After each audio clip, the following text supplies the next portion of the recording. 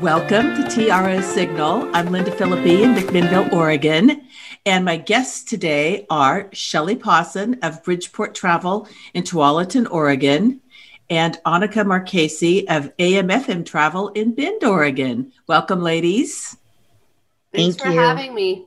Both of you happen to be, right now, stay-at-home moms with homeschooling kids, as well as professional travel advisors trying to keep your businesses afloat through this very challenging year.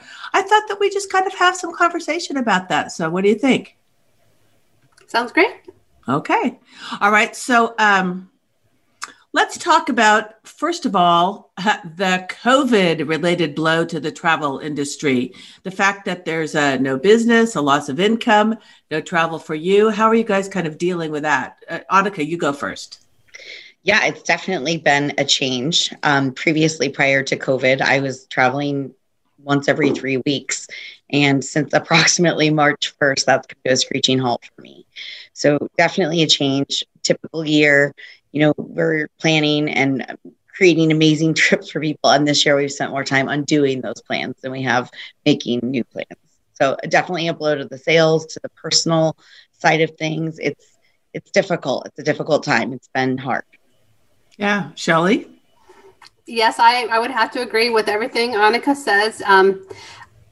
This started back in March when my son's school, he's 11, he was in 5th grade at the time. It closed unexpectedly due to COVID, and everything just kind of came tumbling down after that happened, probably within the next few weeks. I'm a travel agent. I work from home, and the first few weeks were filled with just cancellations and clients wanting to rebook or cancel, a lot of them freaking out about, what's going to happen. So balancing having a son at home all of a sudden and then having to deal with cancellations was very, very hard. And then the summer came, we had a bit of a reprieve. Now my son is back in school online virtually, probably for the rest of the year. So that's been a challenge, juggling that. And then with little business I have right now. And then just like Annika, she traveled every 3 weeks. I wasn't quite that active, but I did do quite at least 2 to 3 FAMs a year. And that's all come to a screeching halt too. So just being at home all the time with my loved ones, which isn't a bad thing, but just all the time has been an adjustment as well. Yes, absolutely. So speaking of challenges of staying home with the kids, the, homeschooling, distance learning, whatever you want to call it. I mean, part of it too is managing their own physicality in a way without them being able to, the social aspects of school, recess, sports. I mean, just being able to go out and play and rough and tumble with other kids. I mean, so I guess one of the things I would love to know is how is it working out for you guys in terms of just living in a physical space with other people practically 24/7? Do you have any, what you'd call like really great successes, or conversely, any really amusing, like total mom fails that will add richness and depth to your children's sessions with the analyst someday? I feel like most days are almost epic mom fails, like with little bits of success weaved through. So every day is definitely a new day. I personally have 2 kids at home that also, like Shelley's kids, have been home since last March. So my kids have not returned to school. At the beginning of this school year, I had every intention of homeschooling my children and had started out with multiple pieces of curriculum bought and woven together to have my kids hate it and ask to go back to online school. So that was a blow, but it did give me more time to spend on work, which has been a good saving grace, I would say, because it gives me my space away. Clearly not going to an office outside of my home, but I can lock the door and pretend that I'm away. That's my saving grace right now. And Shelley, how about you? Yeah, my son, he's 11 and he's a very bright boy, but getting used to the distance learning was a huge adjustment for him. And it took many weeks, probably actually several months for him to get used to it. He's doing great now. And actually first quarter, he had wonderful grades. So I feel like that's some type of that shows that we're doing something right over here. But he'd be yelling down the stairs, "Mom, I need you. I can't get on. How do I do a split screen? How do I turn my microphone on? Mom, help!" So constantly, and I'm on the phone with a client or I'm trying to work on something. So that was, an adjustment, because normally I would have the house to myself during the day. My husband would be at work and my son would be at school. And it would be just me and the dog for like 5.5 to 6 hours. So having him home has been quite an adjustment. He's getting better, but like Annika, I have an office and I can close the door. So sometimes my husband will come home and I'm like, I've got to work. I've got to get this done. Just give me my space for a few hours. And he does. And that definitely helps. And I'll sit in my office and I'll feel like I'm getting something done. And it does feel a lot better after just being in here for like an hour or two with the door shut. Because sometimes that's what we need. You know that old line about you never get more than you're able to handle, right? We've heard that God never sends you more than you're able to handle. Well, I feel like God must have known me quite well, because he sent COVID to us when my kids were grown and gone. Otherwise, there probably would be multiple graves in the backyard or something. I don't know. I don't know how I would have done it. I take my hat off to you. And I have a friend who is a teacher. So she's got a son in 6th grade and she teaches 3rd grade. So she's teaching from home. He's working from home. And she said, the report cards just came out. And I said, "Oh, how did he do?" And she goes, kind of first quarter, like you might expect, not so great, kind of, getting used to things and dropping the ball and picking it back up. And she said, but here's what the teachers kind of feel is that all that can be fixed, all that can be remedied, and it won't take them long once they're back on full on in classrooms and things like that to catch up. I mean, they might need a little bit extra, but in general, it's kind of an opportunity, not the best one, but an opportunity to I don't know, explore some different kinds of things that maybe, that we wouldn't have had the time to do before. So there's that, in terms of maybe some different, what do you want to say, subjects or classes that, some of you might have thought about for your kids. My son is realizing, and he's realizing on his own, and I've always told him that he is an excellent public speaker, and he never really had much confidence. But today he comes down the steps. He's like, "Mom, I had to present to the class. I had to present all of the projects that I've been working on the last few weeks, and the teacher said what a good job I did, and I really felt proud of myself." And he actually said that. I'm like, oh, I had a mom moment. I'm like, oh, yay, a positive thing. So that's great. He's noticing that about himself, just having to be on these Zoom calls day after day after day, that he's a pretty good speaker, and he never noticed that about himself before. I love it. That's great. It made me happy. That's wonderful. Annika, what about you? What are your kids loving or not loving in terms of subjects and things like that? Yeah, I'll be honest. This is really hard for both my kids. Both my kids are on IEPs. They both have medical and behavioral issues. So my son has a really hard time sitting in front of a screen for that long, and is often being told, "Sit down, Gavin, stop spinning, Gavin, stop doing this, Gavin," because he really wants to be on the move. The only time I can find him sitting down is if we're learning about bugs or animals. That's really his highlight. So if we're building bug caves and dissecting things, he's all in. If we are learning about verbs and nouns and things, he is all out. My daughter is in middle school this year and also on an IEP, but more delayed because she's had so many surgeries in her life. She's missed out on big chunks of things. But she's really kind of found her groove this year in being her own person. She is of Hispanic origin and she is in love with learning Spanish right now. Oh, good. And it is such a blessing to watch her get excited. Wonderful. I love that. Yeah. That's so great. She's been playing music that she's been learning about in class and actually playing some newer modern Hispanic music. And I actually have been really enjoying that time with her and having her share that with me. It's something that we didn't have before this. I think that's Is she great. fluent in Spanish, Annika? No, goodness, no. She's 6th grade. She was adopted at birth by us. So she's always just been piqued by her heritage and wanted to know more. In fact, her birthday's next month and she requested a fiesta at home. How fun. I love it. Oh, that's wonderful. Yeah, so we try to indulge their interests as much as we can. And I think that's what COVID has kind of taught me, is to care less, not that clearly math and things aren't important, but to really drill down on what excites them, because I'm going to get more engagement from them. I'm going to get further growth from them, and it's going to generate better conversation. So really letting them lead with their interests has kept me more sane than trying to drill into them the things that they don't particularly enjoy. Right. I mean, you're not a professional educator. So No. following their passion, when it's time, the professional educators and or a tutor, if necessary, can pick back up with, maybe some of the things that they're not getting. But right now, just, finding your passion, which kind of leads back into why we do what we do. I mean, we became travel professionals because we had a passion for travel. Now, if somebody said, okay, Linda, for example, you get to be a CPA.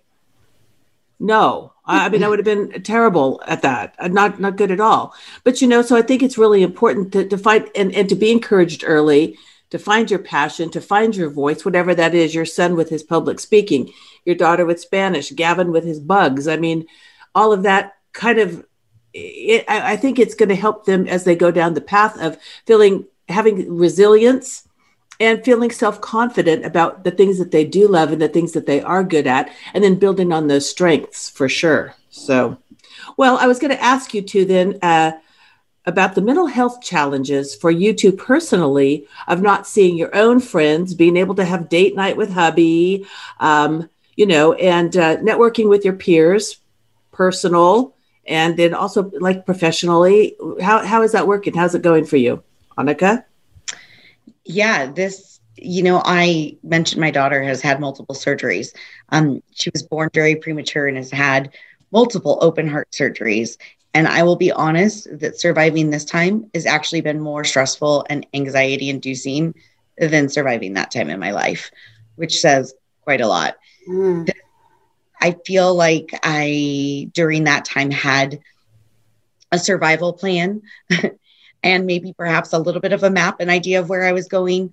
And right now with this COVID crisis, again, with the second round coming, particularly being on the West Coast, I think we definitely have a different perspective than some of the rest of the nation. We also have different quarantine requirements right now in our state. So we're all a little more stuck than some of our peers. It's very hard. Anxiety, stress, depression. I've had one overnight with my husband since January. And that is not enough to keep a marriage exciting. Dates are required, adult conversation is required. And with no real plan in place, oftentimes my kids are staying up later than I am and getting up earlier than I am.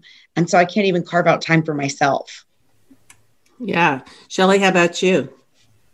Yeah, same. He's going to bed way too late sometimes. And sometimes we're just like, whatever. He doesn't have to get online until 9:30, usually most days. As far as the activities for myself with friends, like the first few months were probably the worst because everything was shut down and I wasn't able to see anybody. But luckily, I've had a few friends that we've been able to do some socially distanced activities on occasion, and that has been really nice. I do miss, I was just talking to my friend today on the phone and I was saying, I miss going to travel events. I mean, I don't know about in Bend, but in Portland, we'd have like maybe 2 to 3 things that they'd have downtown or at a restaurant or somewhere where we'd go and listen to a speaker and they'd have either a tourism board or hotels or cruise lines come and give presentations, and it would be a fun social event, and we'd see other peers and be able to network and be social. And being at home, you don't really have much interaction with peers anyway, so those things were kind of like our work events. So I miss those. But I'm part of Greater Portland ASTA, and we have a weekly Zoom calls, which have been wonderful, especially the first few months when I wasn't seeing anybody. We have those once a week when we have a speaker come, like a cruise line or a hotel or from a destination tourism board. They'll come and give a presentation, and I moderate those calls. So that's been great, being able to see agents. There's usually 10 to 12, sometimes more agents on our calls per week.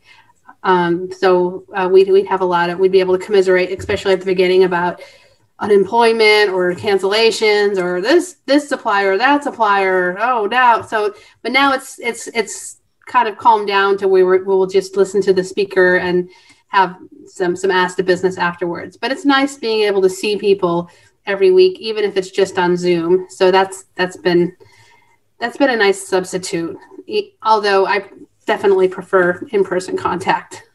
Well, definitely. I think it's funny that in our industry, we crave time with our industry peers. Yeah. It's really a job that we do that not many people understand what it looks like, right? I mean, it definitely looks glamorous on the outside, going to all these, great places, but we're often solo, seeing the beach for maybe 20 minutes out of 4 days, right? There's parts of it that not many other people see. And so I love that when I get together with my industry peers, they get me. It's immediate. We understand each other's life and what's going on. And you can build really fast friendships with these people, and you get to see each other on the road regularly. So I think that's why I traveled so often too, was to see my peers in the industry, because here in Bend, we do have a Central Oregon agency group that we get together, but outside of that, there's not a lot of connection with suppliers or even with industry peers. So I crave those events, and I am so sad. I've done a few events virtually, and some have been wonderful and some have been less than ideal. Yeah. But it's not the same as seeing someone face to face, sitting down, having lunch with someone, giving them a hug, having a drink with them at night. All of those things I miss so dearly. Right. So dearly. Yes, absolutely. So let me ask you this question. Do you feel that you're supported by the travel industry at large and by any associations such as ASTA or consortia you're part of? I mean, do you feel like in general, the industry's coming together around this to help you navigate, or do you just feel like, oh my God, I'm completely adrift? I think it's a little bit of both, actually. Mm-hmm. Most of the time, I do feel fairly supported. I love that we're constantly getting information on the CARES Act and how that applies to us. Specifically from ASTA, I would say that we get a lot of detail about what that looks like, what they're fighting for, what should be important to us, how laws might be impacted specifically by the election. I've loved a lot of that insight. As far as personal support, it's very difficult. Most of the suppliers and the people that we work with are also in their own mini crisis bubble right now, where they've been furloughed. And so the support that you would normally get from this first level of people, they're seemingly missing. And so we want to support them as well. And it's kind of a missing piece. So is there support? Is there hope? Yes, I think most of us, for the majority of us that do this full time, we know travel's never going to go away. It's just a matter of surviving this time. But is there everyday immediate support? That I'm not so sure of that I feel. Mm-hmm. Shelley, how about you? I feel it a little bit more just being so connected with ASTA because I'm on the board, and I get all the same emails you do, but we will have board meetings on occasion and talk. And I don't know, I just feel like I get the enough emails from different suppliers. I'm also part of Travel Leaders Network. They've really been supporting us, keeping us up to date with the CARES Act and different closures and who's open, who's still closed, different specials that are being run by suppliers. So I do feel connected between Travel Leaders and ASTA and just my local travel peers in Portland.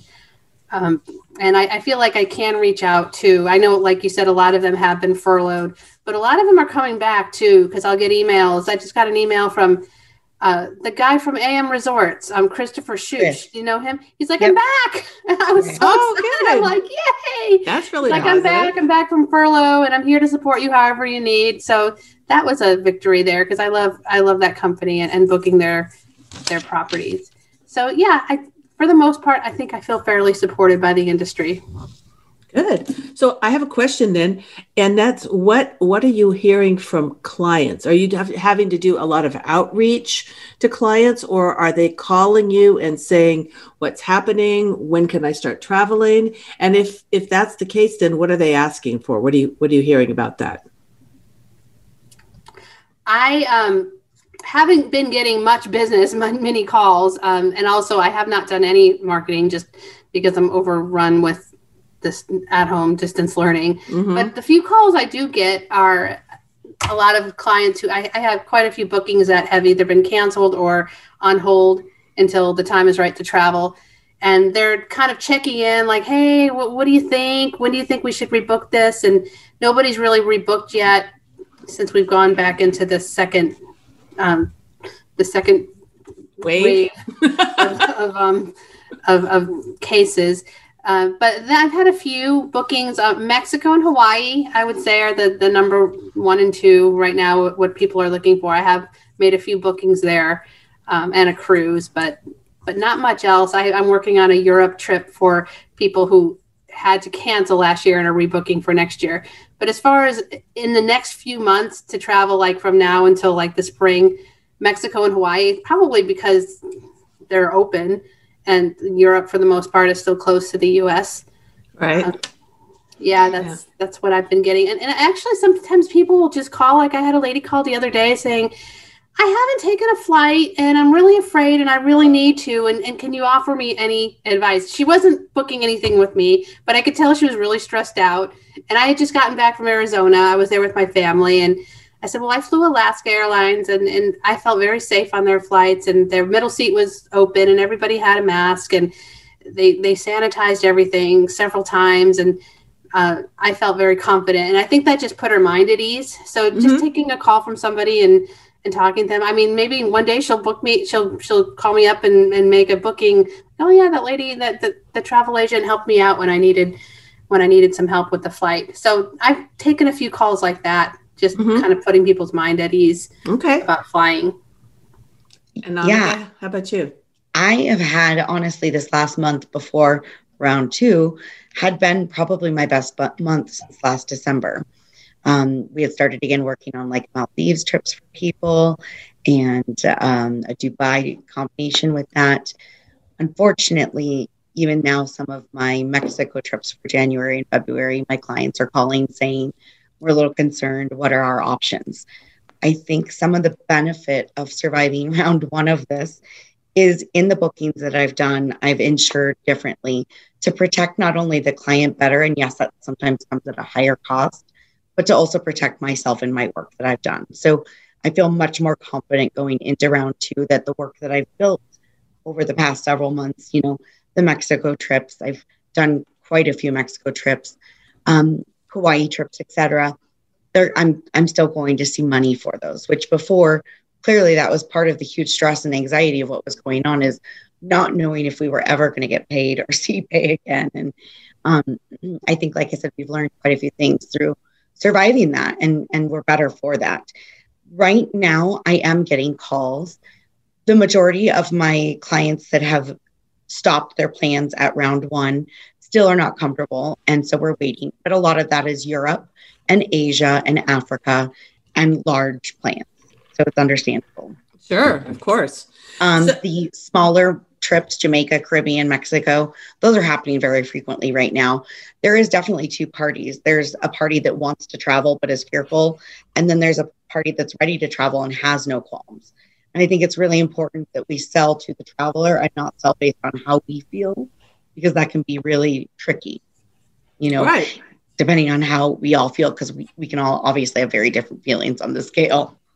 Right. And the fact, like, for example, you, Annika, you're not able to travel because you have an immunocompromised child. Right. And so even though you might personally feel like, well, shoot, I'd go, but you can't. Correct. Whereas somebody else might say, well, I'm immunocompromised myself, so I'd be insane to plan a big trip like that because, I'm in some of those high risk categories. So yes, I think you're right. As a travel advisor, it's just like we can't sell from our own pocketbook. We also can't sell from our own, health or risk aversion bias or whatever. But here's a question.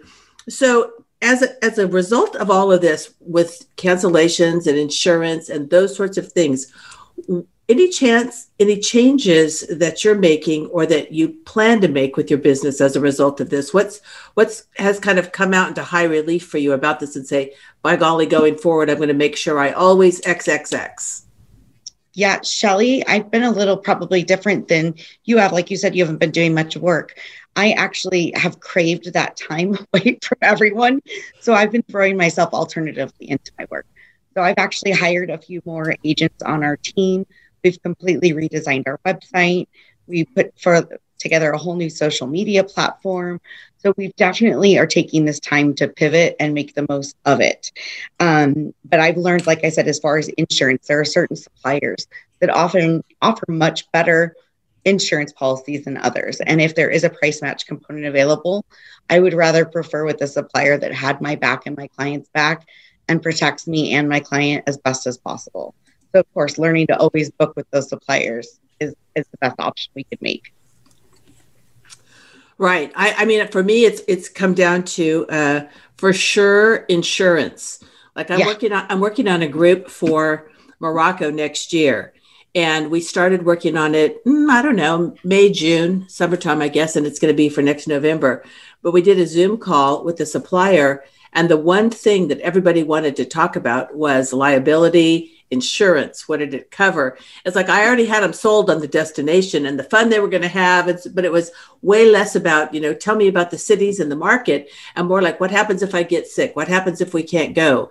And all that sort of thing. So, yeah, I do have a lot of hope for the new year. I'm excited to start talking with clients again once they're ready to start booking and to find out where they want to go. And each booking will feel like it's just a new beginning and a gift for me. So I'm just excited to find out where they want to go. And it's almost like I'm starting over with my business. It's almost like a new agent because I haven't booked that much lately. So it's going to be a new curiosity and just a new beginning. So it's exciting, and I'm very positive and hopeful for 2021. Kind of getting a chance to reconnect with your passion and sort of the why you got involved in the first place. I agree with that. I think that there is a huge pent up demand. And there are, as Annika mentioned earlier, many people that are just literally like this, passport in hand, bags packed, ready to roll. Oh, yeah. And all they're waiting for is a green light. They've got the time, they've got the money, and they want to go. And they're not afraid one bit. And those people are, they're going to be all the ones right out of the gate. And then it's going to be interesting, though, and also kind of a nice opportunity to talk to some of the people that maybe thought, well, I don't know, I want to travel, but I'm putting it off. And now they're thinking, oh, gosh, wait a second, maybe I better not put it off too long.